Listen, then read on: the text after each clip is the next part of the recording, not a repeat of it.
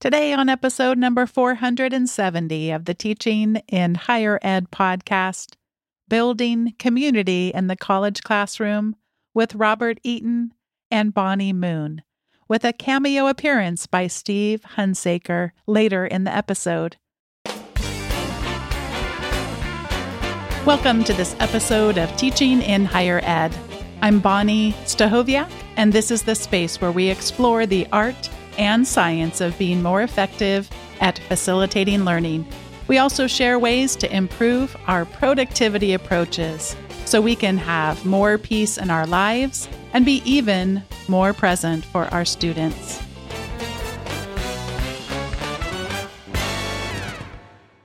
Rob and Bonnie, welcome back to Teaching in Higher Ed. Thank you for having us back. We're so excited. We're just grateful to be invited back anywhere, Bonnie. So thank you. Well, you're such good guests already. You've brought I was trying to think of a housewarming sort of thing, but I can't do it. I can't come up with my virtual analogies right now. You've been on the show before, and rather than going through your bios, for anyone who's interested in reading them in their fullest, they will be on the show notes page. But wanted to hear a little bit about you, but also a little bit about your experiences with building learning communities. So Bonnie, let's start with you. Tell us a little bit about yourself and a little bit about an experience that comes to mind for you in building community or not in a learning context.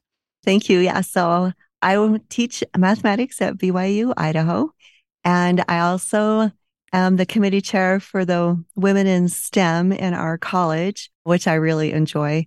And I just wanted to share maybe a couple of things that come to mind when I think of building community. One is that when I was first hired on full time here, I was brought in on a team, and this team's job was to create a new course, a statistics course that we were going to pilot at the face-to-face level and then send it online. And I think just remembering back to those days, I felt a little apprehensive to just be pushed onto a team. But looking back, I am so grateful I was, because coming in as a new person and having my people, like there were 4 or 5 of us that just had a small collaborative group, and to see that we actually did have different talents and different expertise that we brought to the group, and each one of us was needed. And to be able to start my tenure here at BYU, Idaho, as part of this team brought me into the university in a way that I don't think would have happened if I hadn't had a purpose and a reason to come and work. I mean, I was teaching students, which was wonderful too. That did bring purpose. But even more than that, just feeling part of a team and knowing that my contributions were important and that if I didn't show up, they would miss me. Your story brings up such a wonderful example that all of us don't always know in advance what's going to be the most nourishing for us and what might facilitate the deepest learning. I'm thinking about the times when I've entered into learning spaces and might be the one to sit all the way in the back of the room as far away as humanly possible. And sometimes the serendipitous ways that we get brought together. But Bonnie, your story just reminds us we don't always do that with excitement from the very beginning.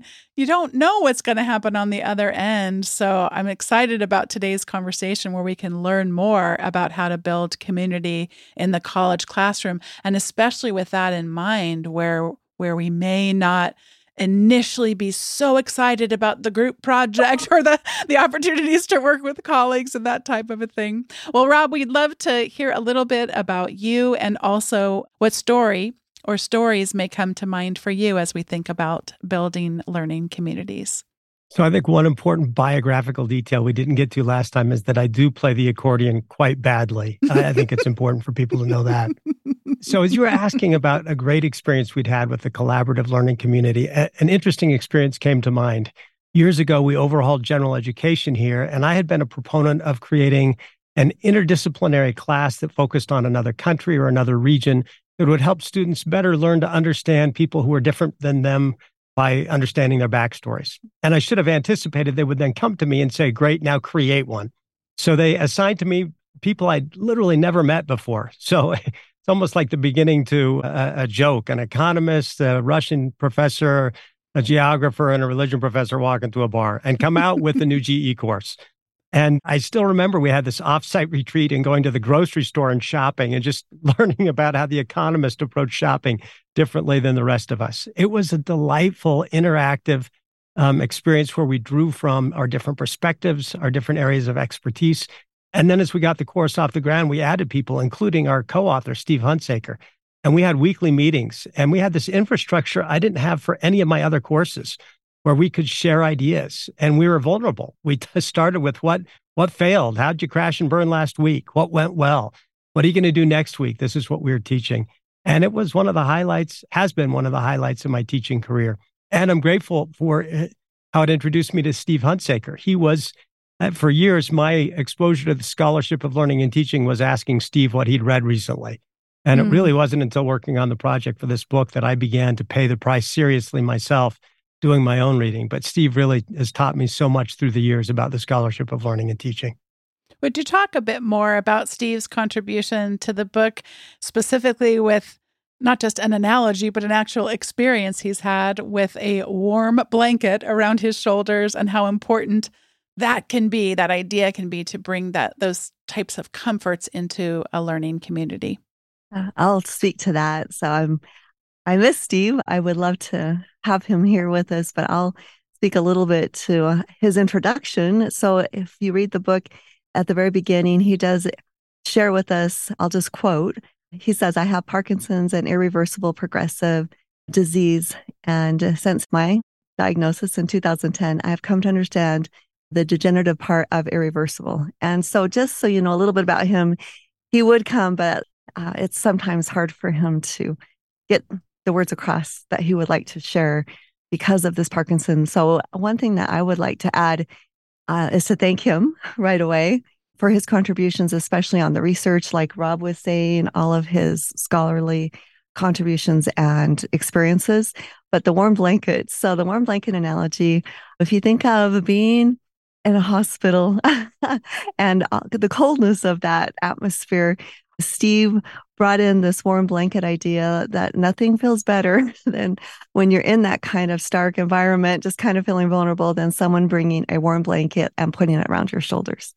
And so in the chapter that we've written on the building community, we refer to some of the practical applications as these warm blankets. So thank you, Steve, for that analogy. And that's where we can head if you'd like to head that direction. There's a few warm blankets we can talk about, but that's where that comes from. Yeah. Can I just throw out one other thought about warm blankets? I'm about to make a professional transition and go teach at our sister institution, BYU. I'm 59. I should be reasonably comfortable with my self-esteem in life. I feel like a seventh grader going to a new junior high. Mm-hmm. And I'm so grateful for a few gracious future colleagues there who've reached out in very kind ways with small gestures that have been little warm blankets for me. It can be hard for us to remember as professors who've been in place for a while what our students feel like when they often leave behind family and friends, come into a new class where maybe they don't know anyone at all, to wonder, how am I going to be received here? Warm blankets are small things we can do to make people feel welcome, make them feel like they belong. Well, I mentioned in the intro to this episode that we'd have a cameo from Steve. Here's a segment with Rob interviewing Steve about his journey with Parkinson's and the warm blankets he'd choose to build community in the classroom. Steve, in our book, you shared an experience about disclosing something about your Parkinson's to your class.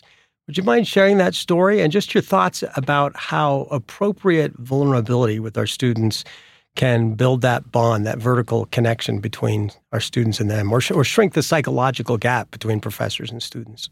That's interesting. Yeah, that was a great experience for me. It was during the COVID months or semesters when we were not meeting in person. And I'd had a frustrating day with the mouse. That's one thing I've discovered, that Parkinson's is really hard on my ability to use the fine muscles of the hand to control the mouse. I didn't even think of that. And in that situation where you're trying to keep track of a couple monitors and the sound and all those things going on there with the distance teaching, I'd been unable to click on the right button for some reason, and I got frustrated and kind of in a cross mood blamed the problem on the Parkinson's. This comes to the students, they'd never heard anything about the Parkinson's. So I was kind of embarrassed that I had brought that up and thrown that disease under the bus.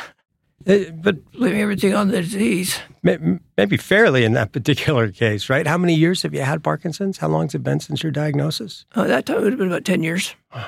And now about 12? Yeah, 12 or 13. 12 or 13 now. Wow. At any rate, I kind of grumpily said that it was all to be blamed on the Parkinson's. And a student, and I still remember hearing this in the kind of the corner of my ear, since we were listening to people on microphones all around the country, heard this little voice say, "It's all right, you can tell us." That was just a moment of grace for that student to extend that permission to me to be weak and to be vulnerable. It was a beautiful moment. I didn't know at the time who it was, but I've since learned that it was a very sweet young lady who's doing great things, but she really lightened my load that day by saying that it was okay to be weak and not to be perfect. Wow. Speaking of that, and I'm just curious, how has Parkinson's changed the way you approach teaching, but especially when it comes to students who deal with their own challenges, whether it's mental health challenges or disabilities of some kind? Yeah. I've found that being open about the Parkinson's has been a very important thing for me. I'll just say that I suspect that most of us have people in our group of contacts and acquaintances who have little respect for boundaries. These are people, there are people out there who seem to speak in order to make other people squirm, people who like to make us uncomfortable. I'll just be clear about this, say that sharing overly personal information isn't vulnerability. That's not what I'm talking about when I say vulnerability. That's just TMI, too much information. In the context of a college class, vulnerability, I would define that as something like intentional exposure to potential ridicule in order to meet an educational need. So in that spirit, on the first day of class, I share with my class that I do have Parkinson's and that it brings up some issues that they need to know about because it could potentially affect their learning. I used to like to make a little joke, say, if I sneeze, cover your face and make sure you're covered so you don't catch Parkinson's.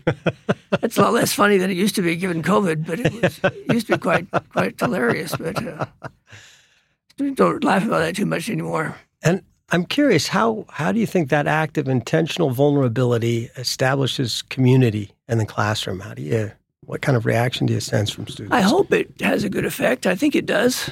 I see people kind of relax a little bit, and they may have been seeing the tremor in the hand. They may have seen the kind of slow gait as I came into the room. They may have wondered, what's wrong with this guy? I think by addressing it candidly and openly on the first day, I think it reduces some of the tension in the air. And it just builds some community and some connection. I certainly take no pleasure in focusing the attention on my inadequacies. I don't like to do it. I don't like to draw attention to my soft and sometimes incoherent voice. I don't like to make it clear and obvious to everyone that I can't write legibly on the whiteboard or anywhere else. The tremor, the overall slowness, and the occasional need to rely on a cane. I don't like drawing attention to those things, but because I'm aware that those symptoms could potentially negatively impact the student's ability to learn if they're distracted by my voice or by the tremor or something like that. So I think it's really important to get it out there and keep it on the table and open, even though I'd much prefer to be silent about it. I'd rather not say anything. I'd rather not draw attention to myself. By the way, thank you for being willing to share these personal details with this podcast. It's wonderful. Yeah. One other question. Yeah. If you could choose one warm blanket of your own, as we talk about sort of warm blankets, techniques we can use in fostering a sense of community in our classrooms, what would it be? You remember the Felton and Lambert book, Relationship Rich Education? Love it. Great book. I was paging through that book the other day, and I came across a simple set of 4 short sentences that really struck me. Those were, see them, listen to them, encourage them, and challenge them. Speaking of students, see them, listen to them, encourage them, and challenge them. Rather than just give you one blanket, could I give you 4 based on those Absolutely. 4 thoughts? So see them. I think we need to learn to see our students in all their messy, imperfect, and underdeveloped but potential-filled humanity. We need to see them. In our context, we might say see them as children of God. Because we're here at a religiously sponsored college. Right. Listen to them.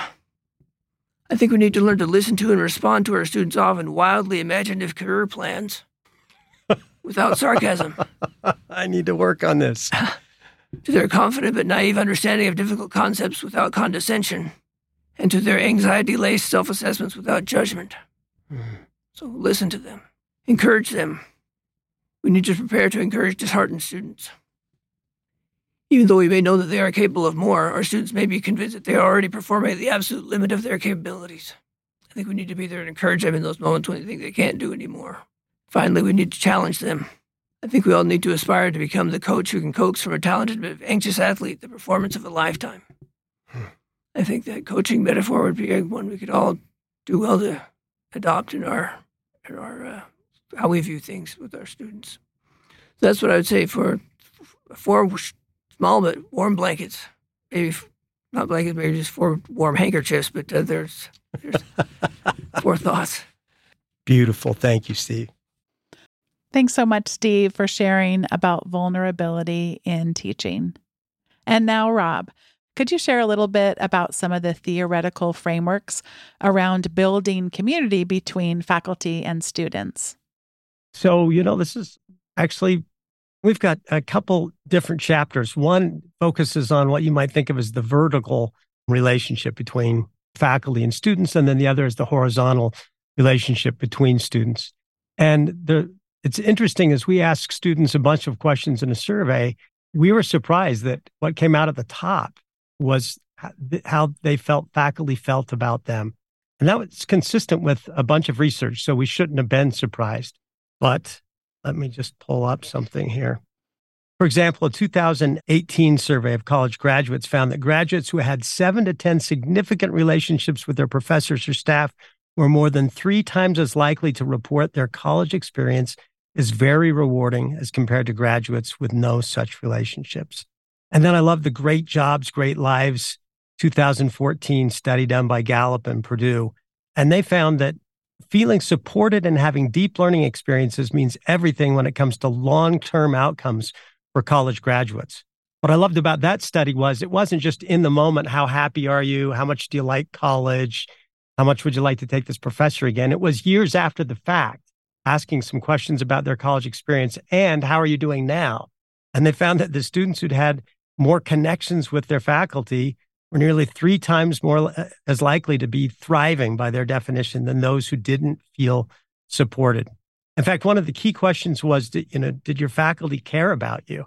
And what was discouraging was how few students, what a small percentage, only 27% strongly agreed that their professors cared about them. I've been meaning to add that question to the institutional survey for my classes, but I haven't yet. To what extent do you feel your professor cares about you? I'd like to move the needle on that. Moving the needle on that, it turns out, if I could suggest one intervention, regardless of what positive teaching outcome or learning outcome you're looking for, it probably would be that one, how students feel about you. I was doing a focus group for a subsequent book and a chapter on democratizing participation. I'd written the draft of it, and I was doing a focus group looking for some comments that related to the tactics I'd highlighted in the chapter. So I was asking, what kinds of things do professors do in classes where you're more likely to volunteer a comment? And they kept saying things like, they're nice, they care about me. And I'm like, yeah, but what do they do? And I'm thinking, you're not getting it. And then I finally came across this study where, sure enough, of like 15 different variables they tested for in a survey, the one that had the strongest correlation to students' willingness to raise their hands was their sense of how the professor felt about them. So that sense of connection or community between faculty members and individual students is critical, not just for wellness and mental health, but for almost any learning metric we can measure. I have a lot of homework to do on this, what I'm about to share. And I've shared on recent episodes too, this question, did your professor care about you? That is something that I have informally started to ask in my classes because it isn't on our institution's formal survey.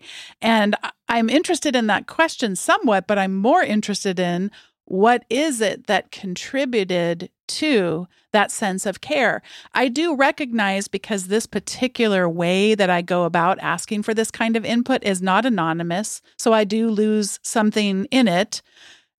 But so far I get high marks on showing that I care. What's been interesting is why though. What it has moved around every semester. It's slightly more emphasis on things. Early on, as you would expect during some of the peak times of COVID, flexibility in deadlines. And then it switched to be about feedback and the kinds of feedback. But it's something that when you were talking, got me thinking about. It's the feedback, not just fix this, improve this, but literally. And I know that this has been written about, and I just have to dive more into the research. There is feedback that just lets you know that I see you.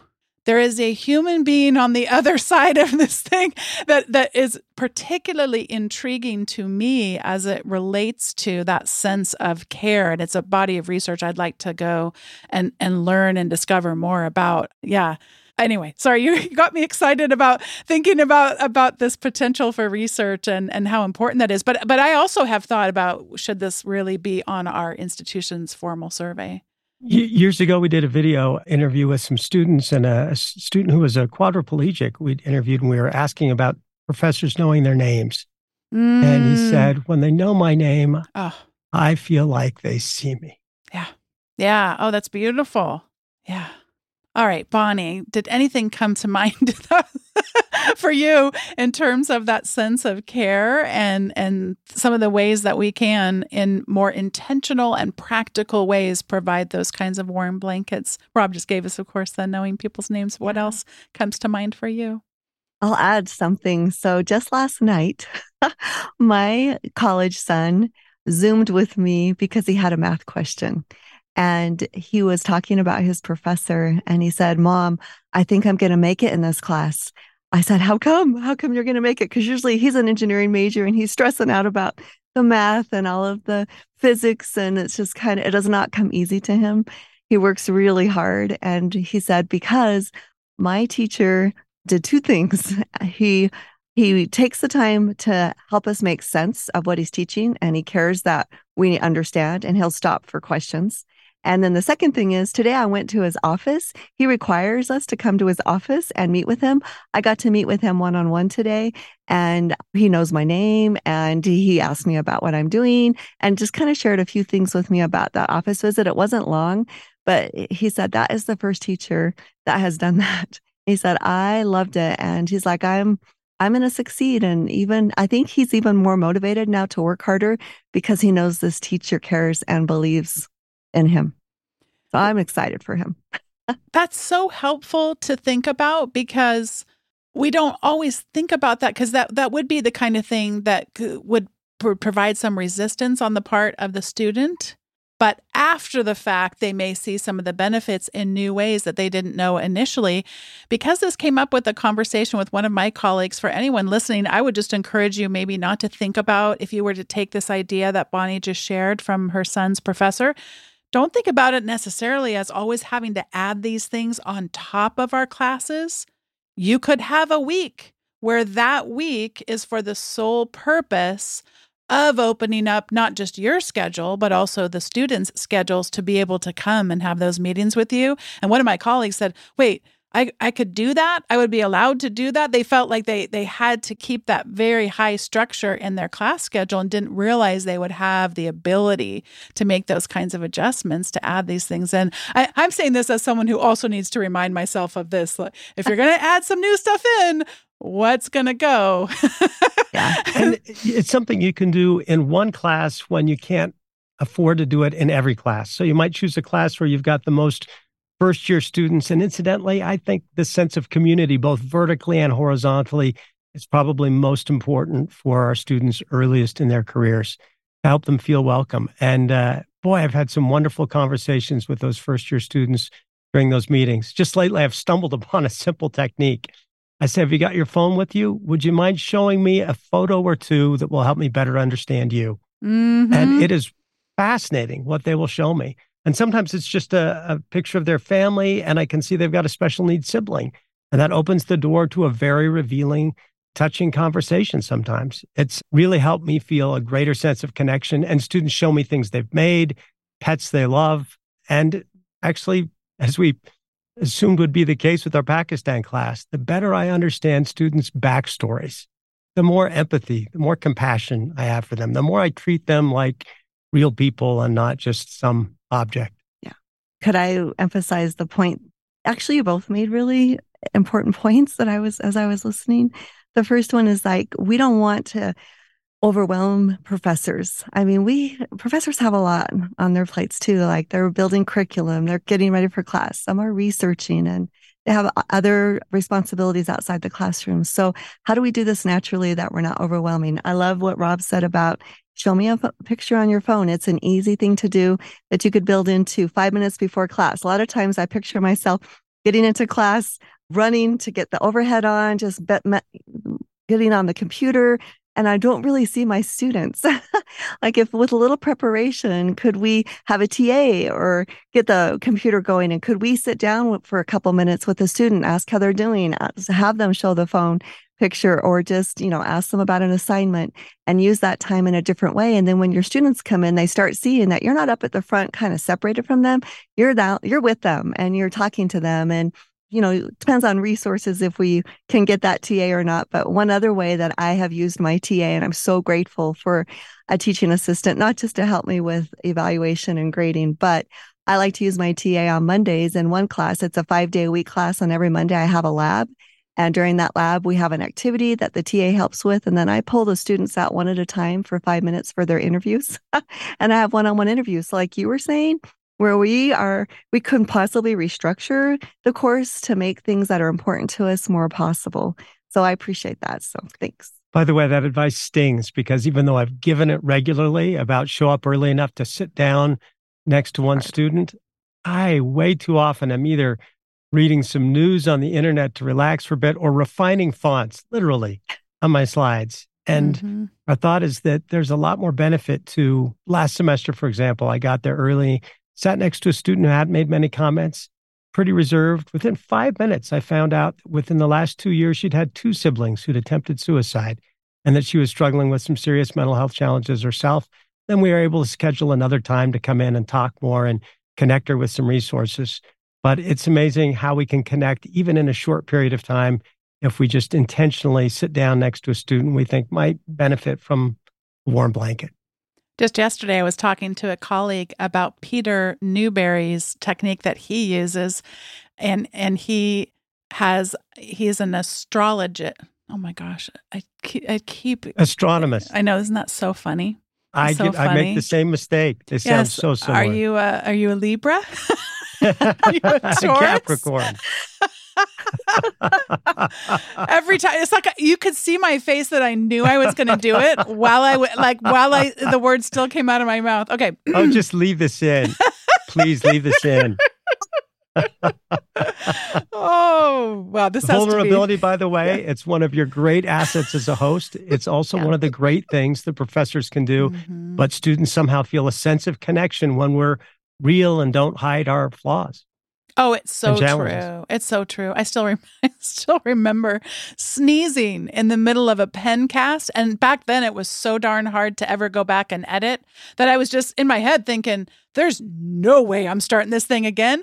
And the student said I had the funniest, cutest sneeze they had ever heard. And I met their roommates and they would be, I heard your voice and you sound just like are you the one who sneezed that time? I was famous across campus for this sneeze.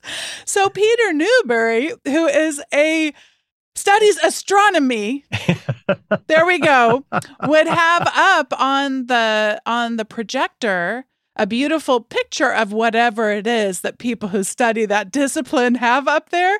And he would have the words, what do you notice?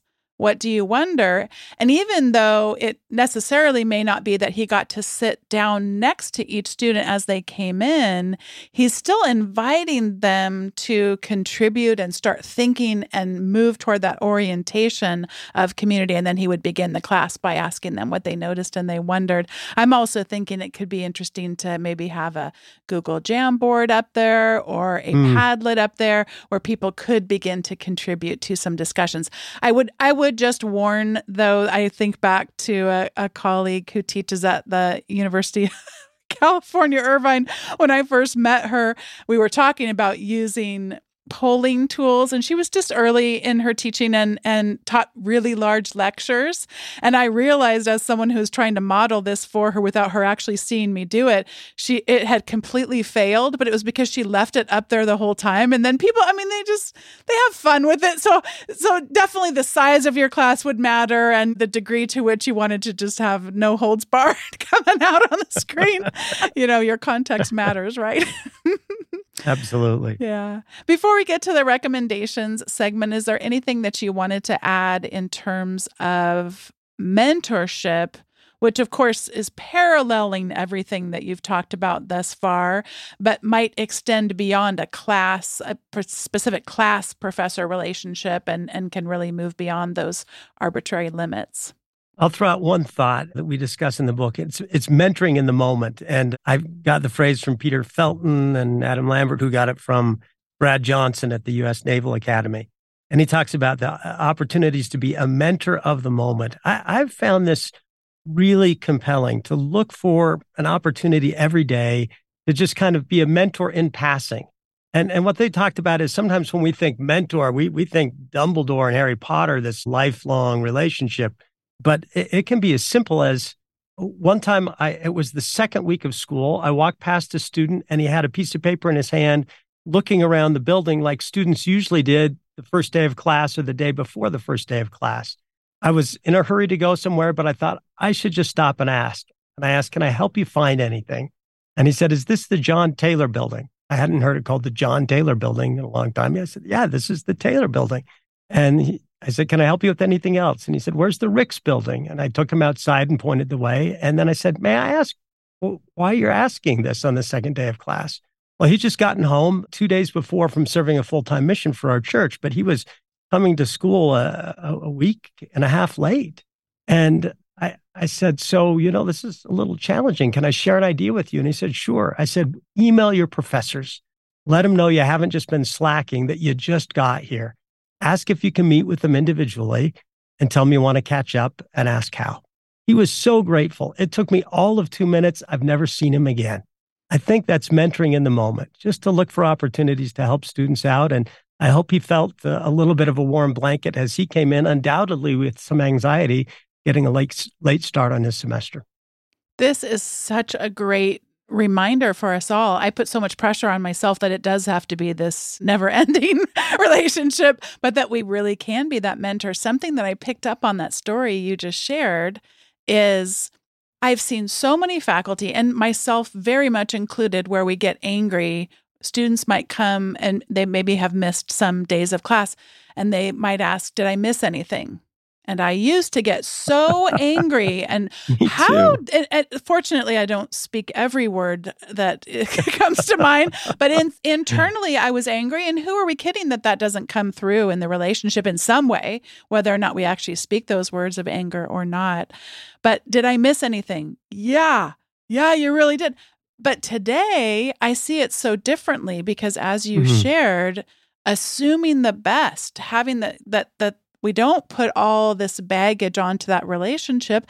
And now I just think they don't know, just like you talking about going to your new career opportunity, feeling like that kid. Well, guess what? That feeling of, I'm not sure I belong here. I don't know the rules. Socially, I feel awkward. Now I'm able to have a much more gracious understanding of why someone may say that. But the way that you coach that individual just to be, I really want to get caught up. Would I have the opportunity? Helps set them in their language, taught them in that moment for how to approach those professors. That's wonderful. Thank you. And I slip in one other related thought to this mentoring in the moment. And I apologize if I shared this last time, but we'd be talking about this. And then in a day where I'd be preparing for a presentation, I'd get an email from a student saying, "I'm going to be gone on Monday. I got to go home for a funeral. Is there any way I can make up class?" And I would catch myself saying, "Yes, here's the relevant provision from the syllabus about how you can make up class." And then the thought would come to me, "Did you catch the word funeral, Rob? Anything more you can do with that?" And I found that like another 7 seconds, I can type in, "May I ask whose funeral it is?" And they'll say, "It's my grandmother." And I can type back and say, "Tell me a little bit about your grandmother. What did you love about her? What will you miss?" maybe 15 seconds extra total on my part to be a human, to transform that interaction from something that's transactional to connective and relationship building. All the way back to the warm blanket, taking those moments to pause. It doesn't take that long, and the payoff is enormous. Transformative, in fact. It's almost time for the recommendations segment, but before we get there, allow me to thank today's sponsor, and that is Text Expander. Text Expander is one of the first tools that I install on any new device. What it does is save me time such that I'm able to spend time on the more important things. So let me explain how this works. You type in characters that you easily designate, and they expand into either longer form text, such as for me, the podcast show notes, or they expand into things that are hard for me to remember, like my work phone number that I don't give out to people that often. And Text Expander, as I mentioned, it's really easy to set up these snippets, and they show up wherever it is that you type, whether you're in a word processor, in an email, on the web. Text Expander is there ready to go into work for you. And what I like about it is how easy it is to search for these snippets, the little pieces of text that you set up, if you don't remember what you set them up to be. And I actually learned this from someone at Text Expander recently on my keyboard. There's an easy keyboard shortcut. On the Mac, it's Command / and of course on a PC, Control / and it brings up a little search bar where I can type in the snippet and be ready to go and implementing it wherever it is that my cursor is currently placed. And I thank Text Expander for your sponsorship. And again, I mentioned getting to talk with someone there recently because we've decided to go all in with Text Expander and start using their Teams feature. So I've been using it as an individual for years now, and we're early in our experimentation with the Teams, and it's really, really fun. So you can still have all of your private individual text snippets, but you can easily then start to share them with different kinds of teams. They have a very unique model as far as you buy these units, so you only get charged if you're actually, every team member is using Text Expander on a monthly basis. And it's just been a delight and a joy and really easy onboarding. So head over to textexpander.com/podcast. Give it a try. There's a video there to learn a little bit more about Text Expander, and you can redeem a special offer for teaching in higher ed listeners, 20% off your order, and also take advantage of a free trial. Thanks once again to Text Expander for sponsoring today's episode. This is the time in the show where we each get to share our recommendations, and I really want to just recommend that we just make our colleagues weep. No, I'm kidding.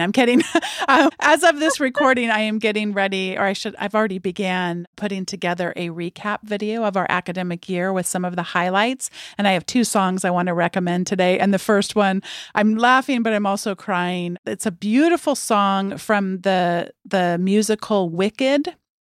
And the song is called For Good. And one of my music colleagues is going on to a new opportunity after working with us for 22 years. Wow. And her fellow music colleague sang the lyrics from the song to her. Because I knew you, I have been changed for good. And I will tell you, we also had another former colleague pass away this last year, and we are saying goodbye to some students who we have come to really love and care for. And that song, boy, I will tell you, you will make yourself... I'm working on the video and I keep going to play it back and I'm just sobbing and sobbing. It's a beautiful song. It's been playing on the soundtrack in my head so much, and a wonderful way to think about the transformations in our lives, whether it is a colleague who we have lost, whether it is a colleague who's moving on to other career things in their life. We really have been transformed, and thinking about saying goodbye to students as well. And the second song I want to recommend, I of course, this is not the entire highlight video, is not weep worthy, but the first part is a little bit more upbeat. And as someone who thinks a lot about music, I was thinking about this song that many of us sang in our childhood called This Little Light of Mine, I'm Gonna Let It Shine. And I found a version of it, which I like a lot, but it was too jolting to go from the super, super upbeat one that I found into to the For Good from the Wicked soundtrack.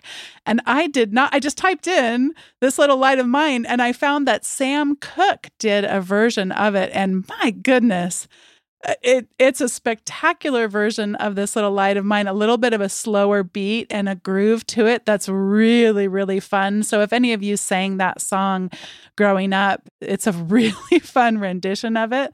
Sam Cooke. Those are my 2 recommendations for today. I don't really want you to make your fellow colleagues cry, but I do want us to not over compartmentalize and over professionalize the ways in which when you get close to other people and you are vulnerable, like we've been talking about, and you share parts of your life, of course your heart is going to be ripped when these things happen and we have to say various versions of goodbyes. So I like when we show up with that authenticity, vulnerability to really care.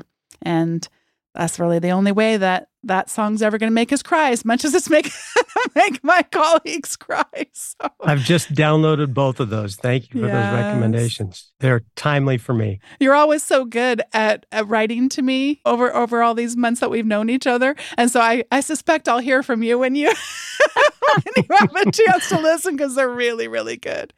Yeah. I will also say, too, that the For Good, those of you that might want to make a video, about the minute mark of that song is when it starts to go in and really, really get those lyrics in there. So, all right, Bonnie, I know you have something to recommend today as well.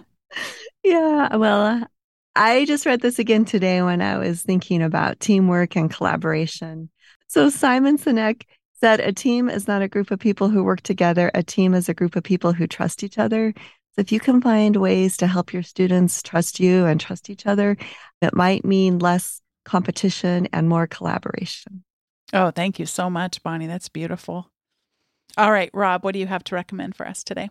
2 quick recommendations. A book by Sean Achor called Big Potential, which is the kind of book I enjoy because he draws on and summarizes a bunch of research, including research he's done himself. He's not just a positive psychology guy, but calls himself kind of an expert in positive systems psychology.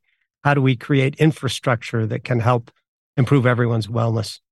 So I was intrigued by much of what he shared. And then my second one's just a practical tip I was thinking of this morning as I was running and listening to your podcast. It's to take a picture in nature every day. And whether it's an ant on the sidewalk or an ant in your apartment or a flower that's just beginning to grow. This morning, I got a very short video of a heron taking off from a pond. But the exercise gets you out into nature and gets your head out of your book or whatever, and helps you notice the world, the beautiful world around you. Bonnie and Rob, thank you so much for coming on today's episode of Teaching in Higher Ed. And of course, thanks also to your co-author, Steve, for being here in spirit and for his ways in which he's been emblematic of the kinds of building of community that we've been talking about today. Thank you. Thanks so much. Today's episode was produced by me, Bonnie Stachowiak. It was edited by the ever-talented Andrew Kroger. Podcast production support was provided by the amazing Sierra Smith. If you've been listening for a while and have yet to sign up for the weekly updates, head on over to teachinginhighered.com/subscribe. What that will result in is emails coming in once a week with the latest episodes, show notes, as well as some other resources that don't show up in the regular podcast episodes. And I would encourage you to head over to teachinginhighered.com/subscribe. And also, thank you so much for being a part of the Teaching in Higher Ed community. And we'll see you next time on Teaching in Higher Ed.